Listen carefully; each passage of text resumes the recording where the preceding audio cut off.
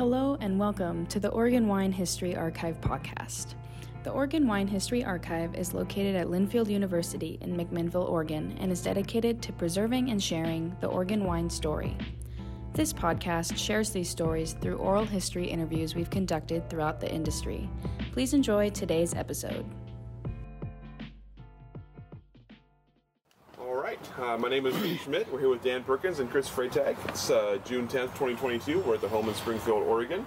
Thank you both so much for joining us today. Pleasure. First question to get things rolling is why wine? That's I watched a couple interviews in why wine, and because it's fun. we love wine. We always have the science behind it, the atmosphere around it.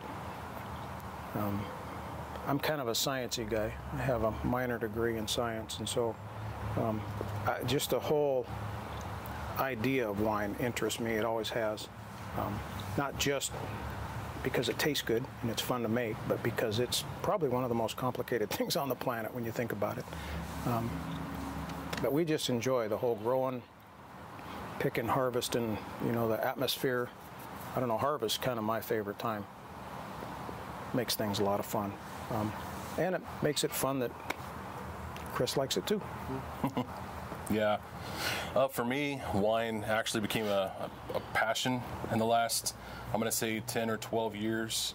Prior to then, I didn't have a whole lot of exposure to wine. I was just an occasional have a beer type of person. And some good friends of ours one weekend had suggested, hey, I got this Groupon for going wine tasting down in the Umpqua Valley, so around Roseburg. And so we did that, and it was kind of an eye-opening experience. Started getting more into wines. We went to a lot of boutique wineries where it was the small ma and pa shops. Really got into wine. And from there on out, it was just, we kept going back to the area. Kept going down back to Umpqua because they had such a diverse range of wines. And the more that I was trying the wines, the more I became fascinated with wine production, and then talking with some of the owners, supporting those owners, supporting wine clubs, and then that just led to getting to work with them on some of those production days. Everything from, maybe around harvest time, some of that work, and then going into even bottling wine, and it just became something that grew into a passion, and wanted to explore that for myself. Chris and I took a trip up to Deckelman's place. Yeah, Vitus Ridge. Vitus Ridge Winery. And he took us on a big tour out in the winery. And the more I looked at it, and the way he had things, trimmed and lined up, wineries are beautiful. Vineyards are beautiful. So I thought, we can do that. So, and I've enjoyed just the whole thought of a vineyard, 25, 30 years, just wanting to do that. I'm linear and neat and tidy, and so that's what one of the things that interested me. Besides the fact that you can plant a stick and get grapes off of it, that's pretty amazing. Which we did, and we have, the small vineyard up the river here, and it's extremely satisfying to put a lot of work into a vineyard, but then to make something that somebody can drink and go, that's really good. I mean, there's a lot of satisfaction in that. So, for sure. Yeah, we both enjoy that because we do that. We'll do tastings. Somebody will taste it, and we're both like, he's either going to like it or pass out. I'm not sure. So,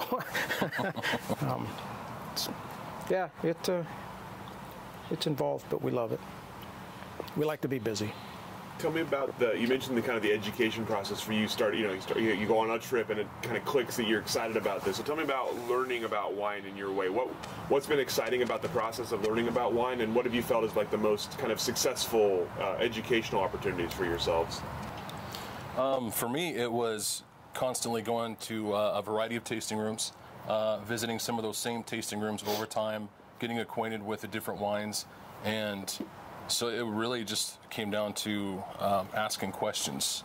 Oftentimes when you go into these tasting rooms that are boutique in nature, especially, the winemaker and owner would be pouring for you. And so asking questions about everything from how does this grape grow? How do you treat this grape out in the vineyard? Because it was fascinating to me. You can get such a diverse range of tastes, colors on these wines, and it's all from something you just plant into the ground. So it really began with asking questions, and then when supporting wine clubs or just going back and visiting these places and developing relationships with these owners, it'd come out like, oh, we're working on this project, we got harvest time coming up, or we got bottling coming up, and so it opened those doors to go and engage in some of those activities and then learn as you're going through those processes.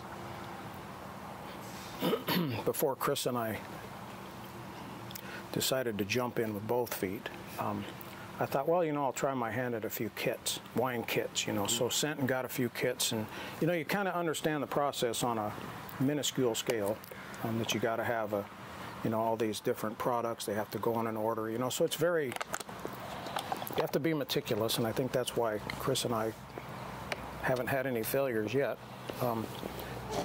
But making kits and having them turn out for as good as the kit can turn out, let us know that the process, can be expanded. And then having been at numerous wineries and vineyards, we just kind of looked at each other one day and, we're like, we can do this. we can do this. And so the first year we started, we made 6 bottles. Yeah. 6 Boy, full bottles. I tell you, it was an education because we planted the grapes and we grew the grapes and we harvested the grapes. We processed all of those things, and we're like, okay, we got to go a few more bottles than this. So, we just started stepping up, and the educational process is big because it's storage, it's processing, it's transportation, it's there's a lot to it, and so I think we worked into it gradual enough that there was no huge steps. Last year was a big step because we went from like 350 gallons or 350 pounds to 11 or 12,000 pounds. So that was a big step, but we handled it between the two of us.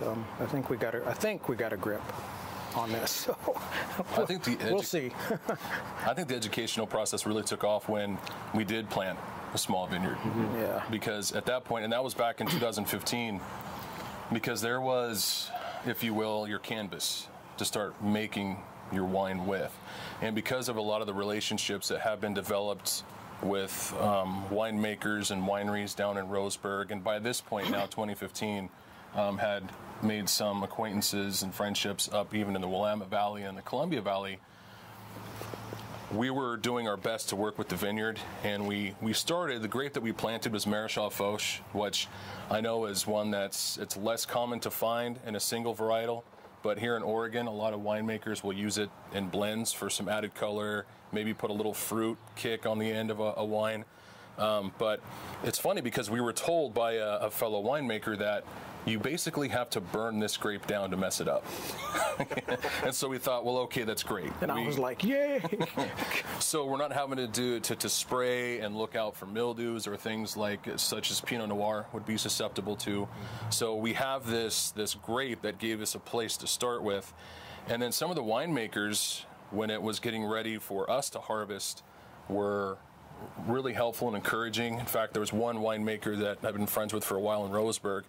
He had me come in after hours, and he said, all right, we're going to sit down and talk about the process that you're going to go through.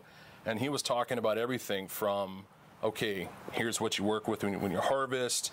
You want to watch your SO2. You want to watch tannins, if you want to use enzymes. So it got very, very in-depth. And I credit to the moon and back those winemakers, because I think we could have got there with as serious as we are about wine, I think, but those winemakers, they got us easy 4 or 5 years ahead of a learning curve. Yeah, they cut off multiple years. Yeah. And and they did it willingly. We didn't have to beg or plead. They're just willing to help. And that's an interesting thing about that community. They are just open, willing to share. As far as, the vineyard goes, I talked to several about how to prune and what type of styles they use, single cane, double cane, all this different stuff. So I do a lot of the vineyard work. Not all. Chris is up there probably more times this year than I have. But yeah, the whole thing is a giant curve, and like Chris said, credit to the moon and back to those other winemakers, hundreds probably, that helped us get where we are so quick. So we appreciate that very much. So we're willing to pay it forward. I mean, we're not above that. So yeah, and I'll still ask questions. Like Dan mentioned earlier, we've been very careful about wine production, and so we haven't run into too many major issues.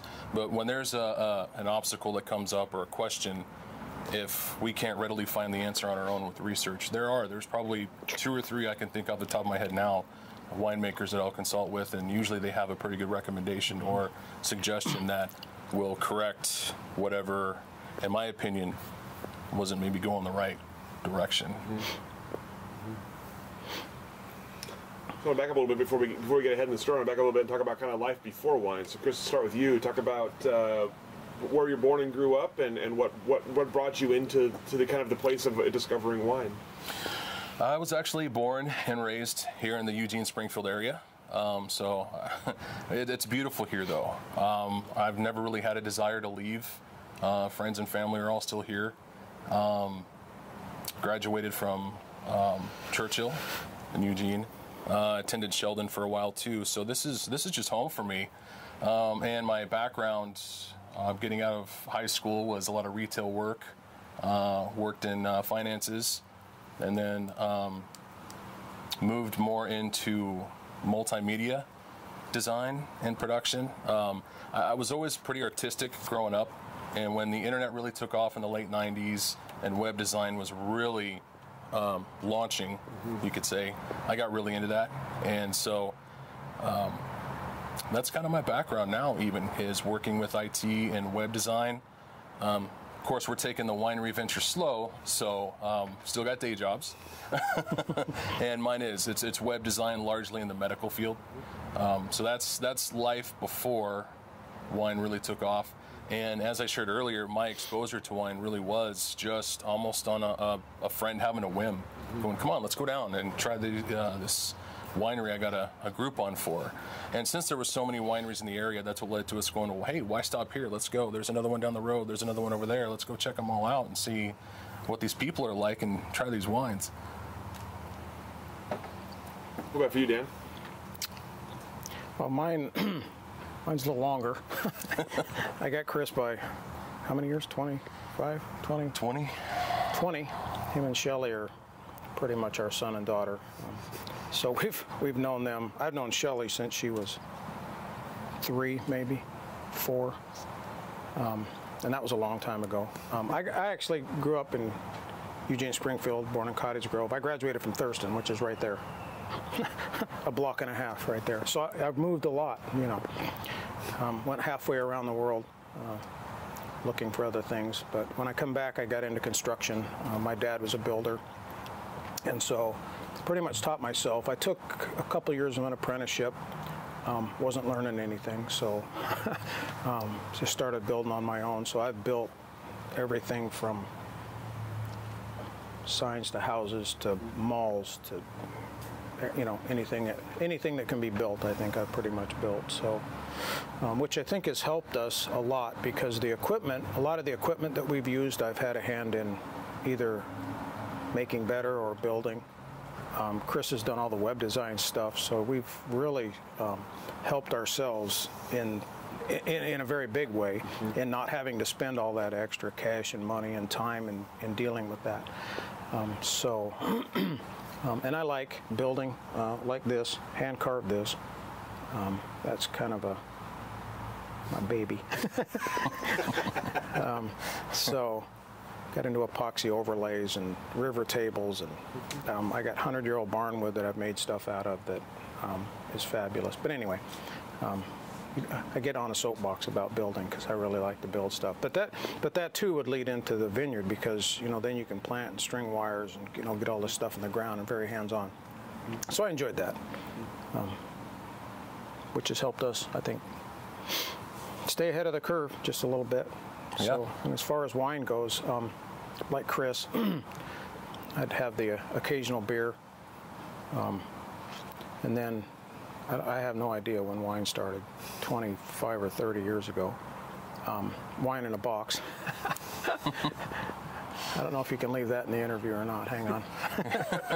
So, but we've grown. Yeah, we've grown, and been to numerous tasting rooms around, and noticed that, and we both have a palate for nuances in wine. And some people taste that and go, "Yep, that's red." Okay, well, there's 100,000 different nuances in red wine, and so over the years we started comparing notes and decided that we wanted to take on the adventure. So here we are. So take me through that process of going from appreciating wine and kind of helping out other people to actually wanting to do your own thing. What was you mentioned the 6 bottles you made together. What was the impetus to start making wine? So that was 15 when we planted. Yeah. So about it was maybe 13 or 14. I think Chris and I talked about wanting to make wine together and what to do and where to do it and that kind of thing. And he had met Chris Deckelman up there, and so we asked him. He's in Vitus Ridge, and we just asked him if there was some place we could get starts. Yeah. And he said, "Well, I have 100,000, Yeah. sitting out in these giant rooting tanks." And so I said, "Well, can we get some?" And so went up and got 100. And he just stopped everything he was doing and told me how to plant them and what to do and what to put in, and lime in the bottom, put dirt, and all this stuff, and how deep to plant them. He says, "But you got to let me know how it turns out," which I think we still owe him a bottle. But anyway, so anyway, we planted. I think it was like 96 plants the first year in 15, and that's kind of where the little vineyard got started. And then it just started snowballing because Chris started looking around. We can buy grapes here, 500 pounds, 1,000 pounds a ton. And so we just started a little bit at a time, buying more and buying more. And then people started giving us grapes last year. Oh, like 3,000 pounds. So our production went up just a little bit last year, but that kind of got us where we are. Started buying containers and processing equipment and asking more questions, talking to winemakers. Yeah. Everywhere we go, we talk to winemakers just to try to get, the little tidbit that can help. So. And I got to the point of enjoying making a day of visiting tasting rooms. Got into wine so much, wanted to explore as much as I could, because one of the beautiful things about Oregon is that there's a spirit of exploration. Everyone's not afraid to try something new, something different, and everyone's got their own style. I mean, we're in Oregon, so Pinot Noir, for example, the flagship, of course, there's folks that do it in so many different styles, so many different ways, and they all have something different and unique to them. They're all really, really good. And so I would make it a point to visit a few tasting rooms in a day, and it got to the point where those occasions were almost like a day off. You got your friends, your family, you're drinking wine, you're talking about wine, you're talking about working with the earth and the planet, and it just became an overall experience to me. And I think that was a big part of what drove me to the point of going, okay, I really want to try to make some wine as well, because that experience had made me feel like I wanted to give other people that experience. And a big motivator for us in taking this leap too was the fact that in our location here around the McKenzie River area in Oregon, you don't really have a lot of wine options. Of course, you can run down to the local store and you'll have some pretty good wines you can get off the store shelf, but in terms of a boutique winery experience, there's not really an option out here. And so that too was a motivator in going, well, hey, maybe we could give this a shot and see how it goes. And as Dan mentioned, that's what led to planting the small vineyard. And the small amount, the 6 bottles, was because we planted in 15, and it's kind of was kind of said and known that, hey, you got to wait a good 4 or 5 years for the vineyard to produce a decent amount of yield so you can make a substantial amount of wine. But there's nothing wrong. And hey, by year 3, we had some grapes growing. And because we were so much into, we want to get the education and learn how to do this, let's work with the grapes. Why let these clusters grow that look good and let them just fall off the vine and, go to waste, basically. So Can't even think about that. So yeah, the wine turned out okay. You could tell it was definitely a young vineyard, but you know what? It felt like a success because we went through the process, start to finish, and made wine that didn't want to dump out. Yeah, it was drinkable. Yay! Nobody went blind. Nobody went blind. No corks popped. Didn't turn into vinegar. I mean, it was decent wine. What were your biggest takeaways from the experience of making wine the first time? Oh boy, I would say the first time was just a feeling of, okay, wow, made it through, start to finish. We harvested the fruit. We worked with the fruit. Man, do we have a lot to learn. Yeah, there was that too. Take away how much you really have to learn about it, but and we were realistic going in. We thought let's have a good harvest. Let's pay attention to when the grapes are ready to be picked, and we were successful in that regard. We had a successful fermentation, which just the science behind a healthy fermentation alone is pretty interesting. It can kind of be its own animal. So getting through just even the basics, successful fermentation, malolactic fermentation, and then it aging, we're trying it, nothing's going wrong. It's getting better as it should. I say that what I took away from it was these small victories that motivated me to then continue going with the next vintage. And yes, asking more questions based on that experience. So well, and we've always okay, let's play with this little bit to see what it'll do. Do something different in the vineyard. Every year I trim something just a little different because there's several ways that you can grow grapes. Even this year I've got an entire row that I'm going to do completely different just to see what's what, because we went to Jack's place up in Rickreall, and so that's the style of canes that he has up there. I'm going to try up here in a row this year just to see if it's different. So we're always willing to experiment. We'll take a little bit of a certain grape, try something different. One of the things that we like to do is minimum of 2 kinds of yeasts. I think this year we have one with 4. Yeah. Or will have once it's all blended. So I don't know how many winemakers do that. They kind of like a yeast and that's what they want to use. We've played with different things. We found a few things that we like, especially with Maréchal Foch, and we keep doing that. But there's so much to learn, so much to do, so many ways to go in this that it's exciting. It's very exciting. I mean, there's a lot of ways to go and still end up with a very good product, and so that's what we keep doing. I wouldn't call us envelope pushers, but we'll lean on it just a little bit from time to time. So, when it came to the vineyard, since that was kind of the first big step you took, what was the biggest? What was the biggest learning curve there? When it came to plant a vineyard, what did you not know that you had to kind of figure out along the way? You got to get rid of all that grass. we have a friend of ours up to McKenzie. He's like, man, just take a spot of that and plant some. Great. So we just went and drilled holes, put our stuff in, left all the grass and natural, because we don't want to destroy things. We want it to be all natural. Well, a couple Sundays I went up there with a weed eater and stuff was just overgrown.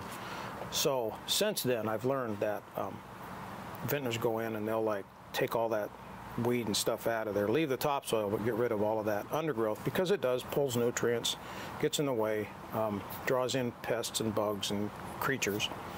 And so probably for me in the vineyard, that's the biggest thing. Take care of that first. Then it's low maintenance and you don't have to go up there and spend 3.5 hours on a weed eater. Lesson learned. Yeah. Well, we keep learning lessons too. Well, so that's okay.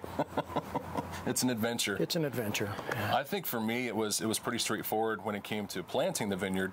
I think where it became a little tricky for me and I had some learning curves was once you get into the heart of the summer season, it's in our opinion, we feel it's a good practice, and a lot of vineyards do this, to go in and do some de-leafing. Because if you get a heavy canopy, that can affect the resulting quality in the grapes. It can take them in more of maybe a green direction versus maybe a ripe, more fruity direction. So the first vintage, that didn't really happen. The wine was still good, but you could tell that there was a difference, and that it was a little more herbaceous, had some green character. And in subsequent years, going through there in about July or August, and then de-leafing, letting the sun get direct access to the grapes to ripen things, it made a world of difference. So that's the biggest learning curve for me that I can think of. Keeping an eye on clusters and you kind of have to learn that, clusters that aren't going to do what they should. Nobody likes to throw away those kind of things, but if you get rid of those clusters that are eating up nutrients that could go to a good cluster, getting rid of some of that leafage, keeping an eye out for anything that's strange, some kind of fungus, leaf rot, any of those kinds of things. It does take a lot of work to go up there and make sure all that happens. Thankfully, it's not too far. So. Yeah. So, at what point did you decide to make it a commercial venture? What point did the commercial venture become a reality, and what were the steps you had to take at that point to make it real, to make it legitimate? What steps? Well, the biggest steps that we had to take before we went commercial was to ask ourselves, can we produce drinkable wine? We had this start with Maréchal Foch, and it's not that we're avid Foch fans. We do like Foch, but it just happened to be that we had access to that. It was a very hardy, versatile grape, and so it just made sense to start working with that. But we had to be convinced, okay, is this just a fortunate experience or two we've had with our own local Maréchal Foch, or can we actually produce some good wines? So I think it was in 20, we had our own local fruit to process, but made the decision we're going to go ahead and get some Pinot Noir. And I felt, with it being Oregon especially, okay, if we can make a decent Pinot Noir, then you've arrived. So so we did. We sourced all of these following varietals I'll mention, but we got Pinot Noir, we got Merlot from the Columbia Valley, and we found an excellent grower up around Forest Grove who has this area that's got a nice warm pocket where Tempranillo can actually ripen. And so we capped it at those varietals. We got just some varietals we could count on our hand, and we made a couple rosés of some of them. We also did a blend of Merlot and Tempranillo. So even though we got maybe 4 or 5 varietals, we were able to produce still 6 or 7 wines. And so that was really, I think, a critical moment in deciding whether or not to go commercial, because if we couldn't make drinkable, decent wine, then why go through those extra steps of going commercial? And it's a lot of work. Fortunately, we've been wise about financial decisions, and we've had a lot of really nice boutique wineries that mentioned to us, you can do this without going into debt. It'll be a slow burn, which I expected anyway, but you can take those baby steps. You don't have to right away go out and get a $1 million tasting room. So we decided, okay, what steps do we want to take? We started taking those steps, and then the whirlwind of getting licensed with the TTB and OLCC. They're very helpful. I think those organizations are great. The tricky part was doing this during COVID, however. So we did have delays in how quickly they could process our license and all of those formal things. But those were the next steps. And so we started jumping in, and we just kept, okay, here comes the next vintage. What varietals are we going to work with this next vintage? And so here we are. The ball just keeps on rolling. We're set up. We are commercial. Our first commercial wines went on sale just earlier this year. Had a white wine, multiple rosés, and later this year we'll be releasing some Pinot Noir and Barbera. and a few others. We got a few things up our sleeves, so that's kind of it, I guess, in a nutshell there, how we made those decisions and going commercial. And last July, we were legal. And, it's interesting that it's kind of you took this step, and then they're like, okay, now you got to do this step. Okay, so then you send in that application and that fee, of course, which all have to happen, but it was all legal last July. So, yeah, we're excited to have stuff on the market for sale. We'll see how it goes from here. Chris is doing a lot of things online. Might have to get an airplane and drop some flyers. I don't know. But, yeah, and we're going to start looking at farmers markets, wine events around the area. It looks like that we have a concert coming up as well at the end of the month that we're aiming to pour wines at, that we've been invited to. So there's opportunities and there's coals in the fire, and I think that's one thing that I would also want, not that I'm jumping ahead here, but I would want wine lovers or people who are thinking about doing this to take away is that you can do it. Yes, it helps if you've got a ton of money in the bank, but if you don't, if you got a passion for it and you want to work hard, it's possible. You don't have to go into debt doing it. It's a little bit slower. But in the Oregon wine industry, the community, the winemakers, winery owners, incredibly helpful. So I can't think of a better place for someone to dive into this, and if they wanted to go commercial like we did. A lot of work, but we've had such a lot of good help and good people helping us. So yeah, we got a lot of friends that enjoy wine, so they don't mind coming and helping, bottling, that kind of stuff. Yeah, or harvests. We pay them, And most jobs you can't drink on the job. Product development, you gotta make sure things are happening correctly. So someone's got to test it. It's it's a tough job, but research, that's what it's called. Research, yeah. Just umbrella the research. That's it. So what's been the biggest for you? You mentioned how much more wine you're making, how much more you made last year. What's been the biggest sort of development for you in terms of the making, the cellar work? How has your sort of style evolved, and how do you feel about sort of how things go in the cellar for you now? There's good days and bad days. Fortunately, no real bad days, but the style has pretty much remained the same. We try to remain as hands-off as possible. We don't intervene too much with the wines. We try to be as minimal as possible. There's certain things you have to do, otherwise, legally you can't sell it, and it will just go south. So there's certain things you have to do. But I think minimal and the whole 2 or 3 yeast things, we've tried to stay, as close to that as we can. So Chris does most of the cellar work, but he doesn't work all night. So what we're doing is working. Yeah, and fortunately we haven't really encountered any major problems. We've had maybe a few issues with some hydrogen sulfide that's crept in before, but again, this is where I mentioned earlier, having those 2 or 3 winemakers that I keep in contact with, and then asking them questions when I feel there's an issue. They're very quick to help, offer suggestions, and ask me questions to try to get to know the condition of the wine.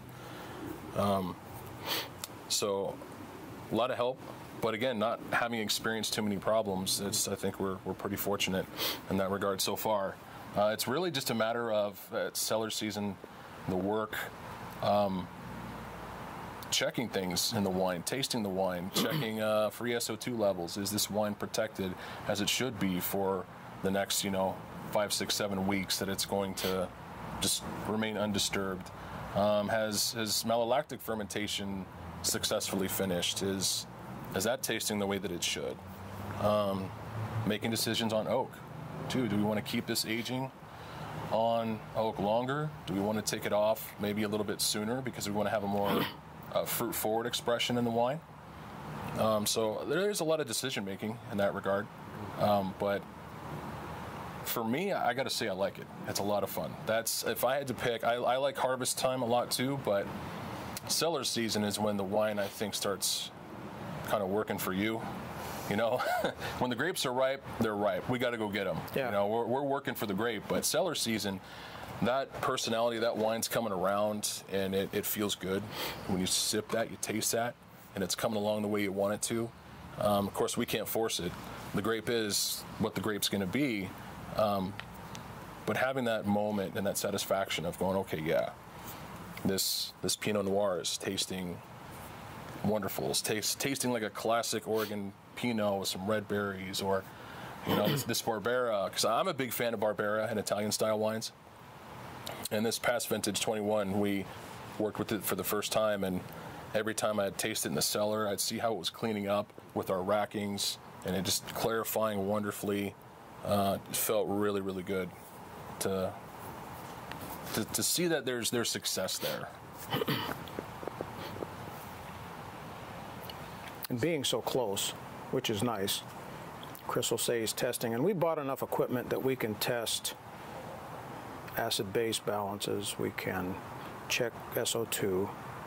We don't have a laboratory, but we have enough equipment that we can monitor and track, you know, what's going on inside there. And you know, if there's ever a little nudging that needs to be done, Chris will go over and he'll say, stick your nose in that. And I don't know if you know what hydrogen sulfide gas is, but it smells a whole lot like rotten eggs. So he's like, smell it and tell me what that is. And so I did. Big old whiff. I'm like, holy cow, that was terrible, Chris. He kind of laughed. He goes, stinks, don't it? So, you know, we had a little problem. But you know, you nudge something, you make a phone call or two, you read. And I think we've been scientifically successful, flavorly. Is that a word? No, you just made it up. Flavory. The flavors have turned out really well. That Barbera he's talking about, not everybody can get that, and we were very glad to get that last year, and it's turning out to be like the rock star of what we're doing. We've Shelley does some natural fermentation, and so she's taken a part of that. And we just kind of let her run with it. It's like, okay, we got our hands full, so you just do what you do. And it's turned out fantastic. So we do have some that's natural fermentation, which is very nice. We call it our Sasquatch line. Yeah. Because Sasquatch is big up here. You know, every place you go, there's a Sasquatch. So fitting for the McKenzie River. Yeah, it's very fitting for up here. But that's turned out fantastic, which is a whole different realm because you're really not doing too much. You do a little tasting and testing, and, you know, sometimes things need to be racked or splash racked or, you know, different things, but it all seems to be turning out well, and we're tickled to be a part of such a big community that gets to make a very nice product. Yeah. That people like.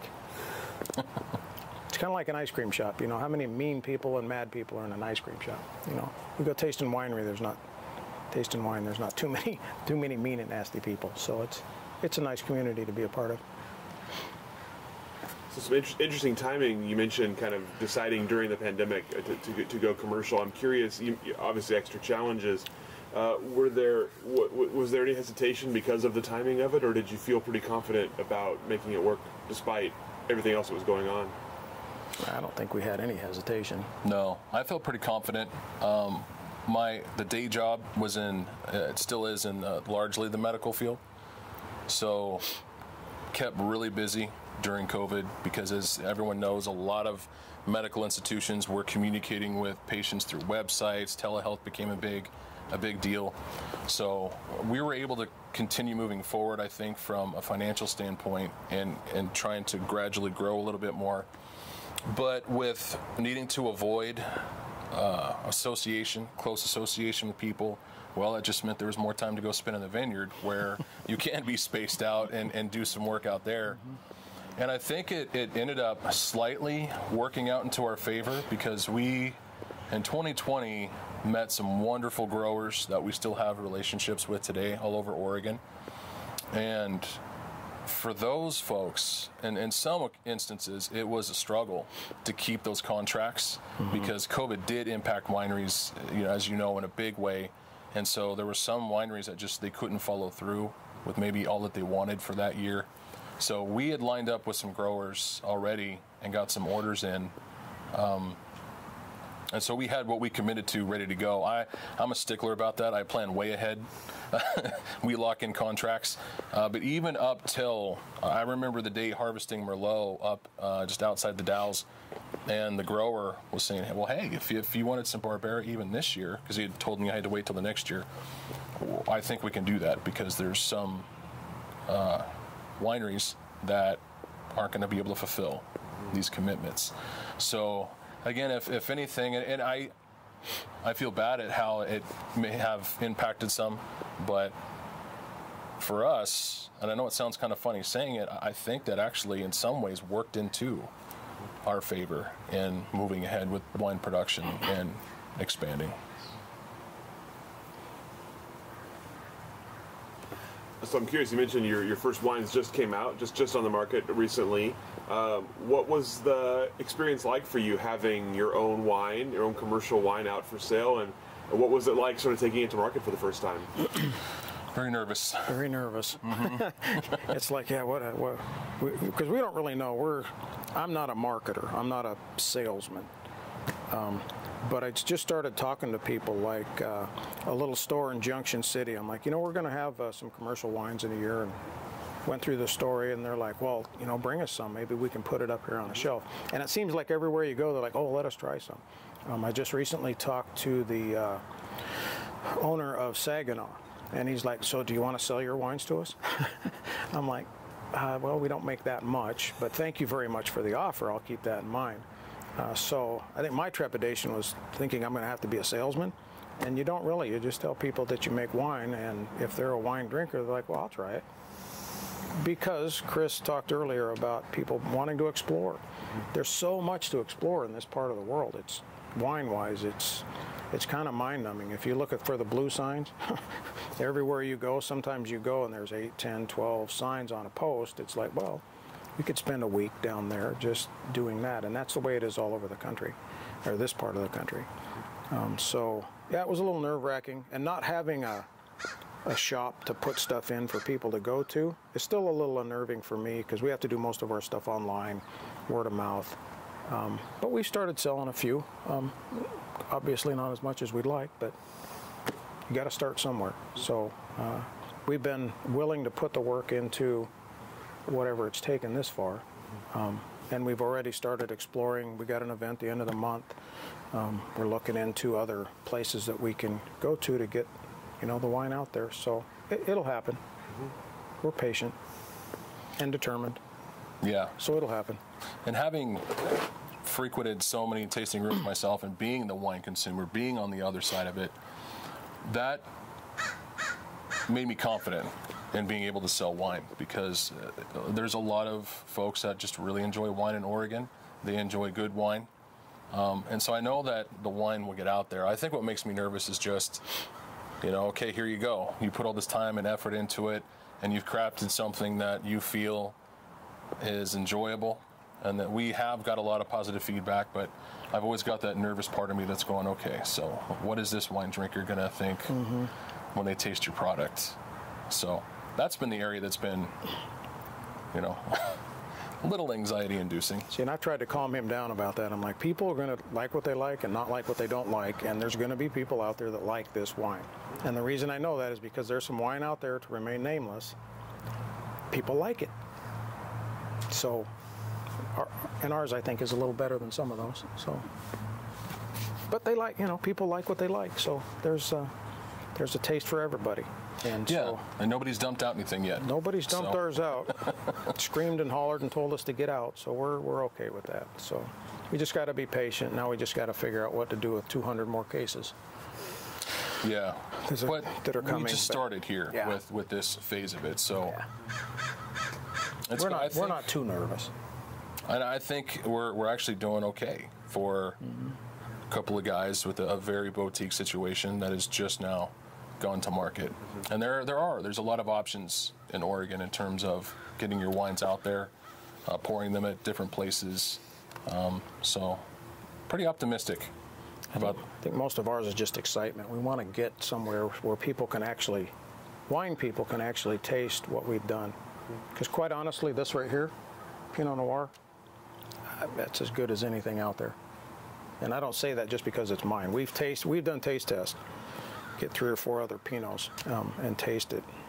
It's, if people want Pinot, it's right there. And everything that we've done is similar to what's out there in the good wineries. So, and credit again goes to those who have helped us, because they've tailored us from what they know, and so we do what they already know works. And so between that and the research that we've done and the palate that we have, Shelley's got a good palate. She can really tell. We've got a couple people that we know that have very, very refined palates from California, from here. Let them taste, and we'll take advice. We're not above that. We'll take any education we can get. So anyway. So when you do put your wine in front of people, what is the kind of the best reaction? What do you want people to? They taste your wine. What's the reaction you'd like them to have? That's a really good question. I mean, I joke about, okay, they didn't dump it out, but I think it's nice when people can pick up certain flavors. So, for example, if you're pouring a rosé of Pinot Noir, if you have someone that enjoys it and they're able to describe, hey, I'm getting maybe some strawberry on that, maybe I'm getting some papaya or some kind of fruit, that's really gratifying. And I know that sounds simple, but I think that's any winemaker wants that out of their wines. They want something that's unique and flavors to stand out. This isn't just okay, this beverage just there it went, glided across my tongue, and there's not much there. Yeah, it's okay. So when people pick up on those nuances and certain things that they can pick out that they like on their palate, that for me is an awesome reaction. I'm a little more simple. I like them to just go, ooh, that's nice. And the other reaction I like is, can I have another glass of that? That's probably the best one. Or can I buy a bottle of that? That's obviously what we want. But for them to say, wow, that's nice. Is that strawberry? Is that, I don't know. I don't know what it is to you, because palates are different. So yeah, just to have somebody go, wow, you guys did a good job, or that's very nice. It's very satisfying. Yeah. So what comes next? You obviously you said the next commercial release coming later this year. As you look ahead, what are you looking forward to in terms of growth, in terms of other things to work with, in terms of what are the next kind of goals in mind? We just kind of want to see what the next year brings. Make sure we can sell, because we haven't done that part of it yet. We know we can make good wine. We know we won't kill each other making wine. Last year probably would have been that, because it was there were moments last year where it was a lot of work. But between Shelley and my wife Donna and the friends we have some equipment that helps us to process very nicely. But if we can get some sales out there, we can get some events, we can get a few relationships perhaps at markets or different things that we can sell, do some repeat work. I think that's what we'd like to do, just get some events under us, pour some wine, get the exposure out there so people can know that we're there, for one, without hanging a big balloon up there with McKenzie Crest Wines all over it. But we can get some exposure, we can get some wine sold. Then the circle will be complete, because we planted, we made, now we got to sell, and it's happening slowly. But we're going to try to scale back production just a touch from 5 tons to to maybe 3 or 4 this year, but we'll see. It's a very generous community. We had, like I said, last year we had some very nice people give us, I think, 3,000 pounds, 3,500. Yeah, some high quality grapes. Some super high quality grapes. So we'll see what happens, but if we live through the next year, I'll be happy. Yeah. Sell a case or two, that'd even make it better. So not too big expectations, but just see if we can sustain. That's an important thing. Yeah, and I agree with that. I think it's definitely building an audience, letting us know that we're out here as an option, and just developing a following. There's, in my opinion, I don't think there's any such thing, especially in Oregon, as the best wine or the best winery. I mean, we all have our favorites, of course, but from a winemaking standpoint and offering wine to consumers, we want to be another interesting option. Mm-hmm. So I think accomplishing that will be nice. And like Dan mentioned too, that once there is that following and we can sustain ourselves through wine sales and things like that, that's success to us. We're not looking to become rich winemakers. I mean, like has been discussed a couple of times, it's a passion. So, but if we can sustain the passionate project, then I think that's success. Yeah, if it can pay for itself, that'd even be better. But it's not out of the question. We've had discussions about maybe having like an urban tasting room.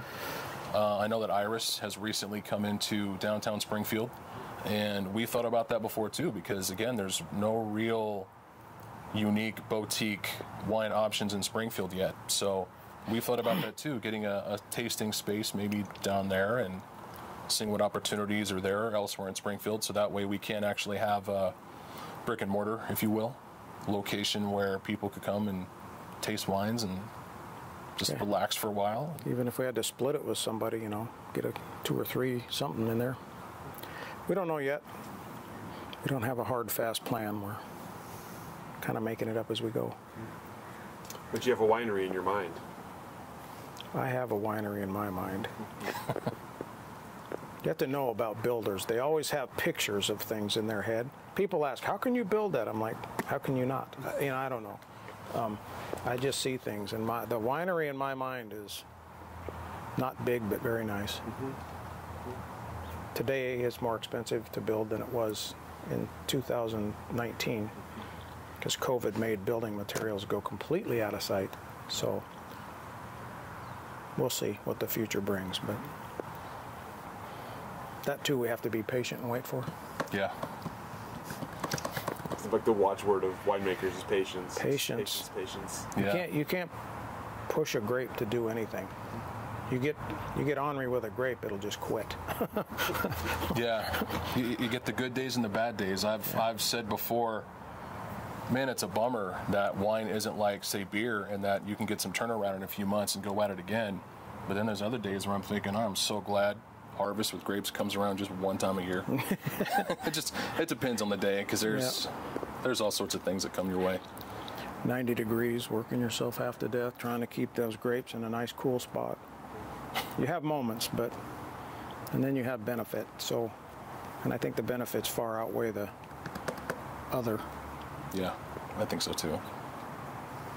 So you both talked about the industry and the help you've received and kind of the guidance you've received. So I'm curious, as you look at the Oregon wine industry, what do you sort of see happening next in Oregon wine? Is that kind of communal spirit here to stay? Is something else coming? And what do you see as you kind of look down the road for the industry? Well, it's that spirit's been here since they started bringing stuff over from France and Germany and stuff. So that's not going anywhere. I see it getting. In just a few years that I've been in it, it's just gotten better and better. I mean, people like the help. And I think you kind of have to be easygoing to get in the whole wine industry. And so I don't see it going anywhere. More broad spectrum. There's been disasters, a lot of fires. We lost an entire crop whenever the holiday farm fire was.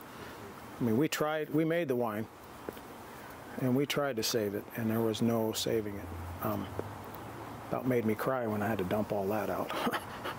That was one of the bad days. But with California fires and the devastation to the wine community down there, I mean, there's been, I don't know, dozens. I don't want to say hundreds, but I mean, you probably know more than I, how much devastation there was to that. And that's affected here because a lot of this wine is going there. So that's kind of a loaded question. Where's it going and what's it doing? Because it's pretty much in flux right now. It's a good time for us because there's less wine there, and so more wine here is probably a good thing. Although we haven't seen directly any effect on that yet, but I don't know. Loaded question. I think with Oregon, I think that generous community spirit's definitely going to stay. I can't see it going anywhere. I think it's going to continue, which is a beautiful thing. But I think too with Oregon, I think that winemakers are going to continue that sense of exploration. For instance, I know that there's a lot of wineries that are even right now trying skin contact Pinot Gris. That's just one example. Let's make a red Pinot Gris. So they're trying new things, and I think that's going to make more interesting wine options for consumers, and that's very exciting.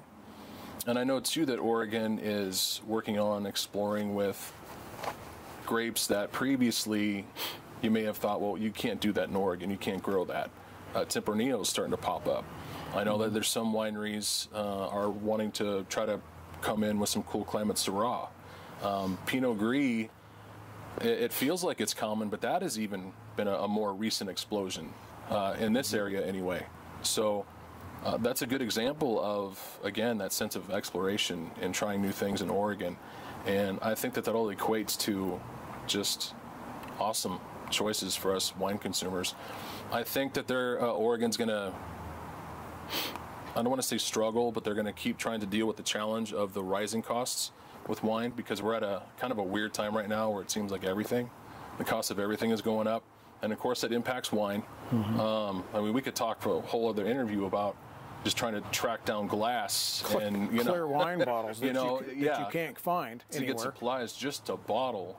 So we'll still have some of those challenges, I think, but I think Oregon's going to come out the winner of those challenges still, and I see nothing but good things. And it's those things, that spirit, getting into this industry, I want to be a part of that. I want to be a part of those positives.